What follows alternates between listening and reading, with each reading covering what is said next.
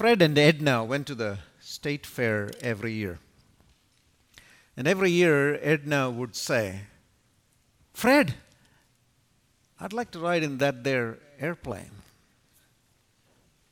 And every year, Fred would say, "I know, Edna, but that airplane ride costs $10, and $10 is $10.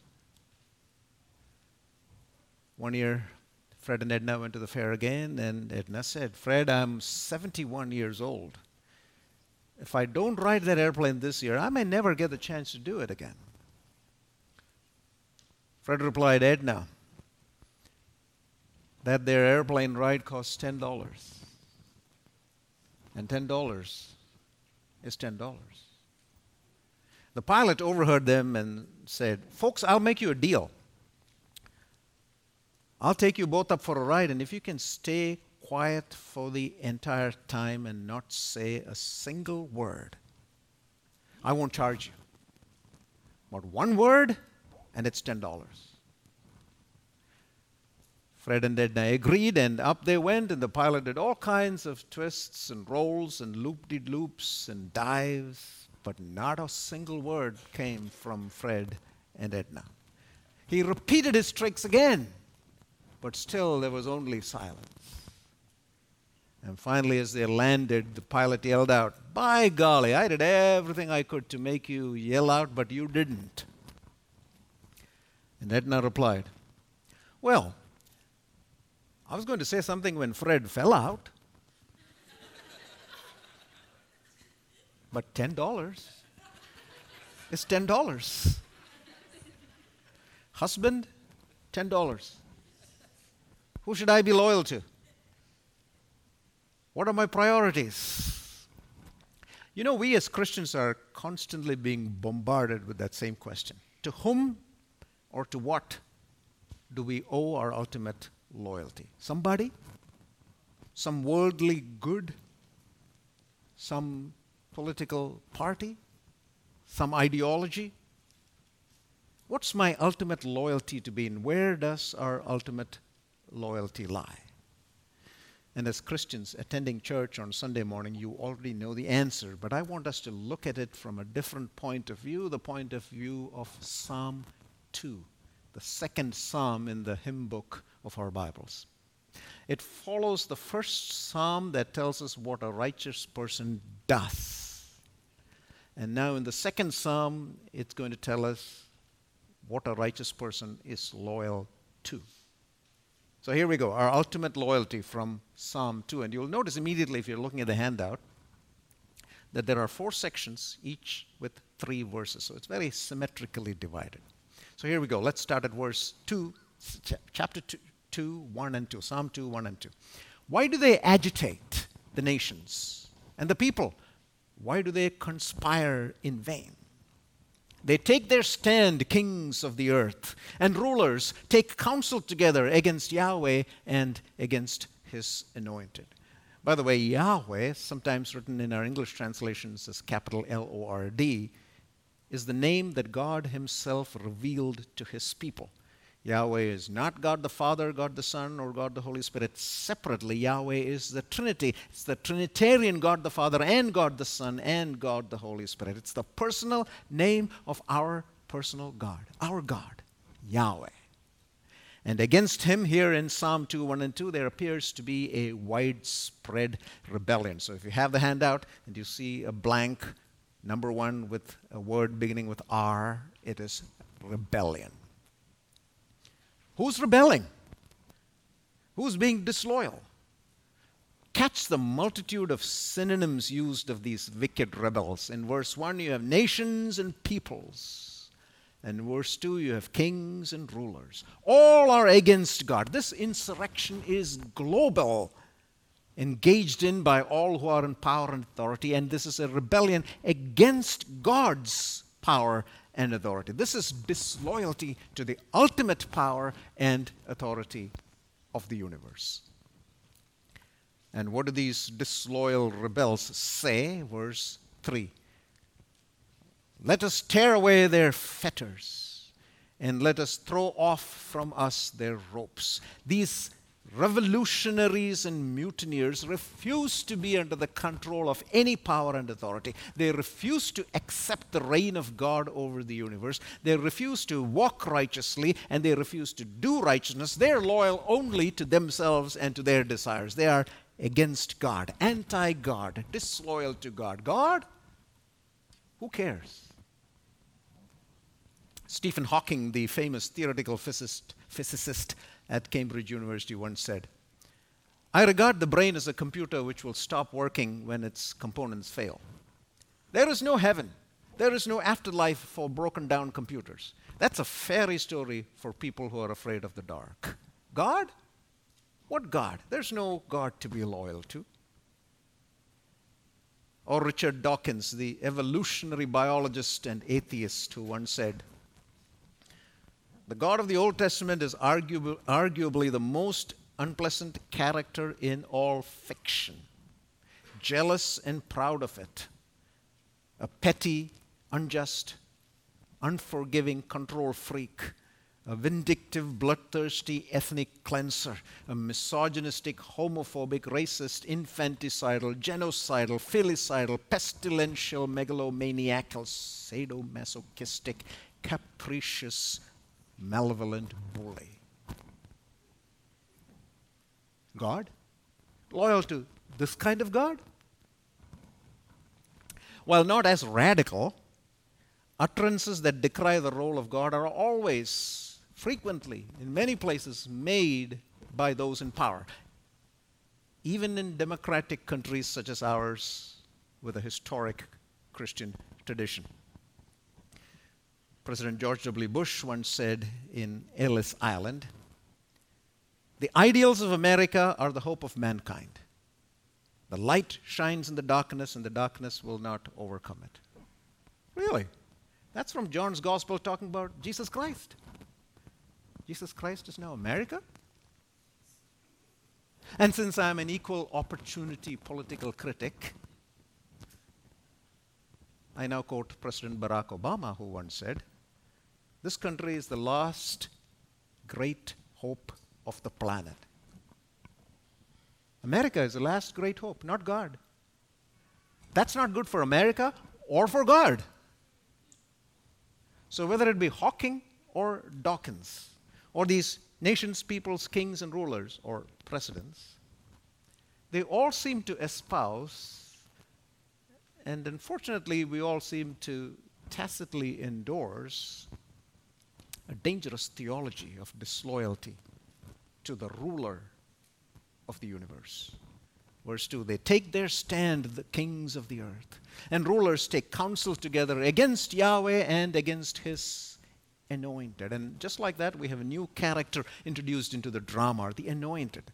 The anointed is the representative of God, his deputy. And I want us to notice that these disloyal rebels are both against Yahweh and against his anointed. The same preposition "against" is used with both Yahweh and his anointed. So what I want to point out is that Yahweh and his anointed, whoever he is, are being closely linked as being on one side, with the rest of the powers of the world pitted against them.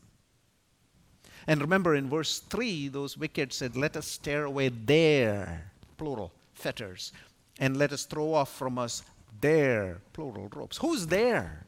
Plural. Well, it's got to be Yahweh plus his anointed, his representative, his deputy. In other words, there appears to be some very close connection, even identification of these two parties, Yahweh and the anointed. They get the same prepositions, they get the same pronouns. Are they related? But we can't answer that now, so we're going to go on. So what does God think of this disloyalty, this rebellion, this revolt, this mutiny, this tumult? Verse 4, "He who sits in the heavens laughs. The Lord mocks them." So there's a second R word in your handout, the reaction. God's reaction to the rebellion. And God's reaction is laughter. Notice where he's laughing from. Verse 4, he's in the heavens. And where are those insurgents and terrorists and anarchists? Verse 2, kings of the earth. So the one in the heavens laughs at those puny despots of the earth. Hey, y'all down there, little ants, little fleas. Ha, ha, ha, ha, ha. Those nations and people and kings and rulers dare pit themselves against God? Earthly tyrants against a heavenly Lord? We can't believe it. The psalmist can't believe it. Even God cannot believe it. He goes, ha, ha, ha, ha, ha. Because you see, there can be only one king. Only one. And he deserves our ultimate loyalty. Only this king. The only king. No one else to be loyal to. No one else to serve. Some time ago, Burger King opened its first location in Belgium. And they launched an online publicity campaign that asked users, who is the king? Burger King wanted folks to vote online for whom they wanted to be their king, a cartoonized version of the real Belgian king, King Philippe, or a Burger King. The website read, 2 kings, 1 single crown. Who shall reign? Needless to say, this quasi-election caught the attention of the Belgian royal family, and through a spokesperson, the royals expressed their strong disapproval of the campaign. But the Belgian rulers agreed with Burger King on this.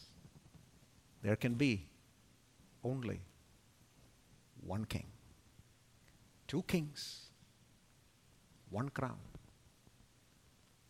Who shall reign? The rulers in Psalm 2 and in the world today, and anyone else who thinks then that they can take away God's crown and wear it themselves, loyal to themselves, not to God, those who think that, whether they be principalities and powers or ordinary people like you and me, they and we have another thing coming. God's response to such mutineers and disloyal ones is, ha, ha, ha, ha, ha. But you know what? God's not going to laugh long. Verse 5, then he will speak to them in his anger, and in his fury terrify them. This is no laughing matter anymore. This is serious. God is going to take terrifying action against those disloyal to him, the creator and Lord of all things seen and unseen, the King of the universe. Notice that there were 4 sets of agitators in verses 1 and 2. Nations, peoples, kings, rulers. And now look at God's reaction. It too is fourfold. He laughs, he mocks, that's in verse 4, and in verse 5 he speaks in his anger, and he terrifies in his fury. Derision, scorn, anger, fury at those nations, peoples, kings, rulers, tit for tat. Are those disloyal ones in trouble or what? And then God speaks again in verse 6. But I myself have installed my king upon Zion, my holy mountain. All those rebellious and disloyal rulers are going to be deposed by God's king. This must be the same person we saw earlier, God's anointed, but now he's called king. And this representative God, this anointed, this king is being enthroned where? In Zion, that's Jerusalem, on the holy mountain. You know what that means? That he's going to be enthroned, appointed in the temple. Wow. Who is this? Doesn't sound like a human king at all. And also see how God is emphatically appointing a king. Look at 2:6. I myself. God is taking action, categorical action, final action. The disloyal ones are being overthrown and replaced. In response to the nations, peoples, kings, rulers rebelling and creating a ruckus, causing disorder and chaos and mayhem, God himself actively, personally, directly is going to install his king on his throne on his holy mountain. God's king versus all the other puny kings. But who is this person? This divine representative, this divine deputy, earlier called anointed, now called king? Well, that's a good question, but we don't have time, so we're going to move on. And suddenly in this next section, there is a shift of speaker. Now it's the anointed king himself who takes the microphone and speaks. And so that brings us to number 3 of the handout, the R word, the response of God's representative and deputy. Verse 7. I, this is God's representative, the anointed king, shall tell of the decree of Yahweh, likely the orders of appointment for this newly installed king. And then in the following verses 2, 7, 8, and 9, the king really has nothing to say for himself except to quote what Yahweh has said to him. So this person's portfolio is to do nothing but the will of God who installed him. This deputy's pleasure is to do Yahweh's pleasure. And I want us to remember that. This representative's loyalty is to Yahweh totally, completely, and entirely. His sole and exclusive allegiance, his ultimate loyalty is to God and to God alone. And I want you to hold that thought. Now look again at what this representative, this anointed king says. Verse 7. He, that's Yahweh, said to me, that's the anointed king, you are my son. And if you're looking at the handout, you will notice that the word son, I have marked it as the Hebrew being the word ben. That'll be important in a minute. That's the word son, ben. Today I myself have begotten you. Wait, what? First, this individual was God's anointed. Then he was called God's king. And now he's God's son? And what of the son? Verse 8, ask of me, Yahweh tells the Son, and I will give the nations as the Son's inheritance, and as your possession, the ends of the earth. Remember where those rebellious people were from in verse 2? From the earth. But now Yahweh appoints the Son to rule over. No, not just rule, possess the ends of the earth. Every dominion of those disloyal ones is overtaken and taken over. The ends of the earth are now going to be the anointed king's son's inheritance and possession, from west to east, from north to south, in all continents, across all seas, over all peoples, rebels or rowdies, all disloyal ones, all are going to be under this one, anointed king's son. Wow. Who is this person? The anointed king's son. This is certainly no human king. Because in the history of Israel, there has never been a time when its borders are as widespread as this psalm imagines, the ends of the earth. So this cannot be a human king, and this has not happened until now, so this must be sometime in the future. This must be a divine person, God's anointed king's son, someone intimately related to Christ. And this must be talking about what's going to happen way down the line. In retrospect, we who live in the New Testament age know that this anointed king's son is no one else but Jesus Christ, the only begotten Son of God, fully man, fully God, part of the Trinitarian Godhead, part of Yahweh. This is the one who died and was resurrected, redeeming us from sin. And guess what? This is the one who is going to come again in his second advent. This time, the psalm declares, he comes to reign as king over the ends of the earth.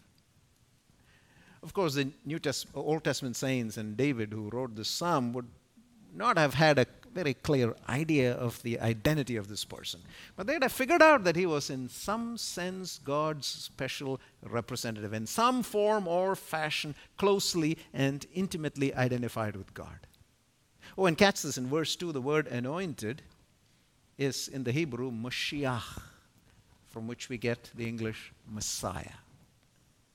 And what is this Mashiach anointed king, son, going to do? Verse 9. You, this is God speaking to the anointed king's son, you shall break them, the disloyal ones, with a rod of iron, like a vessel of a potter, you will shatter them. Those disloyal nations, peoples, kings, and rulers don't stand a chance against God and his anointed king's son. Rod of iron, broken, shattered, subdued, overawed, overcome. Those kings and rulers are loyal only to themselves and to their puny little enterprises. They think they're creating something grand and long-lasting, and God goes, ha, ha, ha. What they're doing are building sandcastles on the beach that will be annihilated in the powerful wave of God's anger and fury. And so what does God recommend to those rebels? Here it is, number 4 in the handout, the R word, recommendation. God's recommendation to those disloyal ones. 10, 11, and 12. So now, kings, be sensible. Be warned, judges of the earth. Serve Yahweh with fear and rejoice with trembling. Do homage to the Son, that he not be angry, and you perish with regard to the path. That is, God's path that they were not following. For his anger may soon blaze. In light of this anointed king's son's rod of iron, all these unsubmissive, disloyal dissenters are warned to change their ways, or else. Look at verse 12 again. Do homage to the Son, that he not be angry, and you perish with regard to the path, for his anger may soon blaze. Who's the one who's angry? Must be that anointed king's son, right? But look back at verse 5. Then he, that is Yahweh, will speak to them in his anger. So in verse 5, it's Yahweh who is angry, and here in this last section of the psalm, it's the Son who is angry. So both Yahweh and the Son, both angry, are being identified closely and intimately together. No surprise to us who know that this Mashiach is Jesus Christ. Oh, and another intriguing thing about Psalm 2, in each of these 4 sections of the psalm, we see a distinct label, name for this divine representative. Verse 2 had anointed, verse 6 had king, verse 7 had son, that was the Hebrew ben, but we have son again in verse 12. But this time it's not actually the same word. It's not the Hebrew ben, but it's the Aramaic bar. So we now have 4 different titles for this unique individual, a different one in each of the 4 sections of Psalm 2. The anointed Mashiach, chosen by God, the king, installed by God, the son, Hebrew ben, who will be the God of his people, and the son, Aramaic bar, who will be the God of all people, no matter what language they occupy, what race or culture they are, what hemisphere they live in, what millennium they are living in. This Mashiach, Christ's sovereignty, is over everything and everyone in every age and in every place, even over those who vainly and disloyally attempt to reject God's reign. Those disloyal, rebellious ones had better submit, or they are in trouble. While this recommendation is, of course, clearly for those disloyal and rebellious nations, peoples, kings, and rulers, there's a clear sense in which that recommendation is also for us, God's people. You know why? Look at verse 9. You, that is the anointed king's son, will break them, that's the disloyal rebels, with a rod of iron. Like a vessel of a potter, you will shatter them. Now, I want you to listen to Revelation 2, 26 and 27, which I'm going to read. These are the words uttered by Jesus Christ to us, his followers. Revelation 2, 26 and 27. The one who overcomes and the one who keeps my deeds until the end, that is, all believers who have lived faithfully unto Christ, I will give to him authority over the nations. And now catch this. And he, that's the faithful believer, shall rule them with a rod of iron, as the vessels of the potter are shattered. Jesus is quoting Psalm 2 and applying it to us, his followers. This is amazing. What God says of the anointed king son and what he will do, rule with a rod of iron and shatter rebellious people like earthenware, is exactly what his followers, you and I, will do when we, his people, reign with him one day. Wow. I had asked you to remember earlier that the Son's exclusive and ultimate loyalty was to God. Well, if the ultimate loyalty of Christ, who is going to reign and wield the rod of iron, is exclusively to God, then if we, the followers of Christ, want to reign and wield the same rod of iron with him, whom must we be ultimately loyal to. Just as Christ, the reigning king, is loyal to God and God alone, so we who are going to be reigning with Christ must be loyal to God and to God alone. Our loyalty is not to kings, peoples, nations, rulers. Nope. Our ultimate and final loyalty is not towards any person, institution, ideology, or political party. Our ultimate and final loyalty is to God and to His Son, the Lord Jesus Christ, who is coming to reign, and we with Him.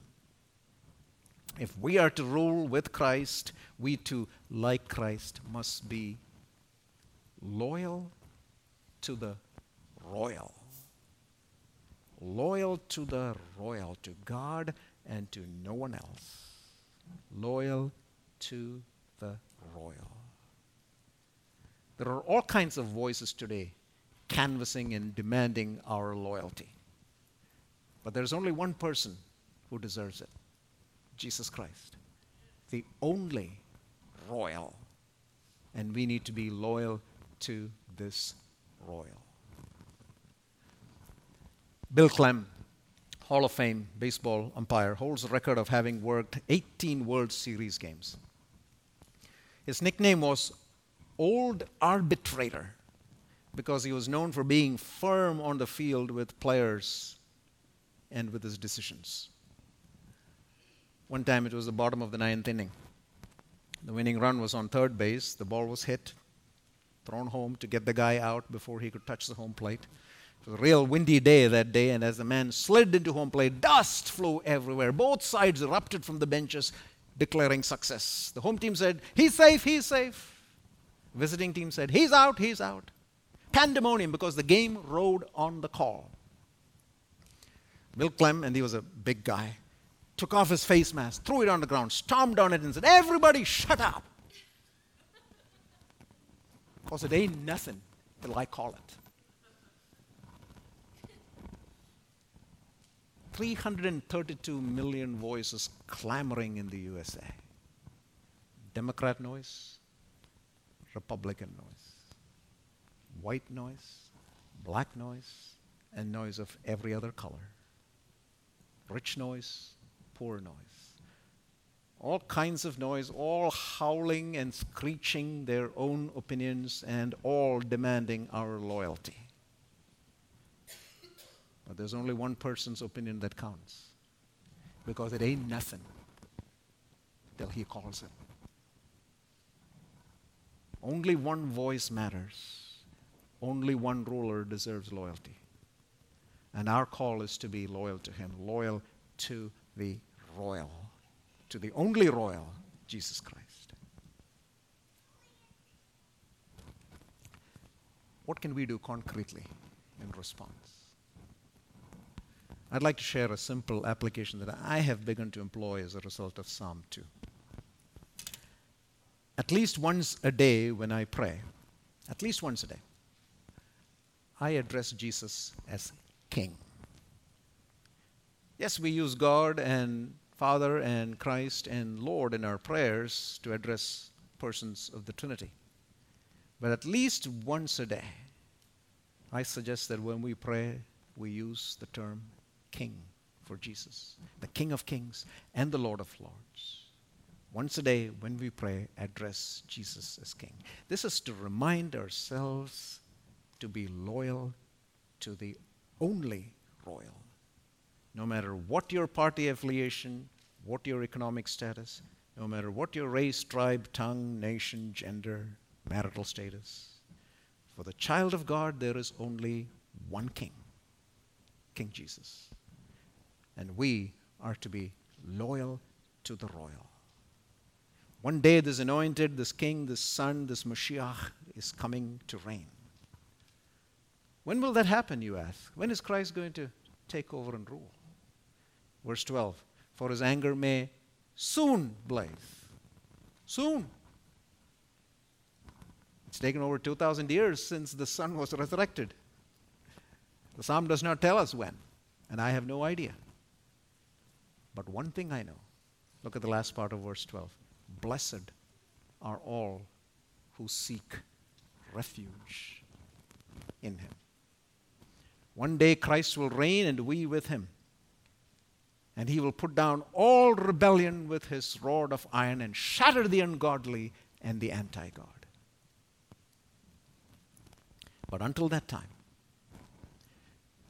time, during these days when we, the people of God, are a minority, in a world temporarily ruled by the disloyal and the ungodly and the anti-God, those nations, peoples, kings, and rulers, all shrieking and screaming their opinions, we, the people of God, the followers of God, future rulers with Christ,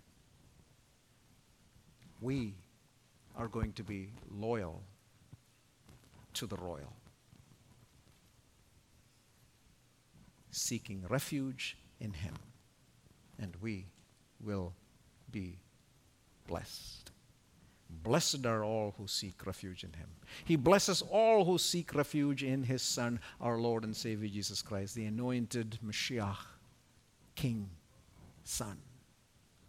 So let's be loyal to the royal. And once a day, address Jesus as King, because he is the only King. Be loyal to the royal and be blessed. Let's pray. King Jesus, we thank you that you came once to die for us, to be resurrected.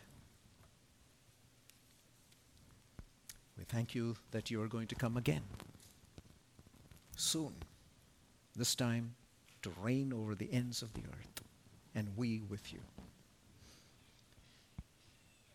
But during these in-between days, between your first and your second advent, O King, we pray that we, your subjects, would remain ultimately, totally, completely, exclusively loyal to you and to you alone, because you are the only royal to whom we owe loyalty.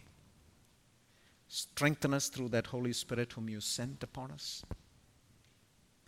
And, O King, we eagerly await your coming in glory.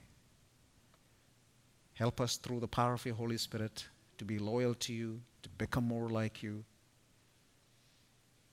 so that all glory, honor, dominion, and power would be unto you now and forever. Amen.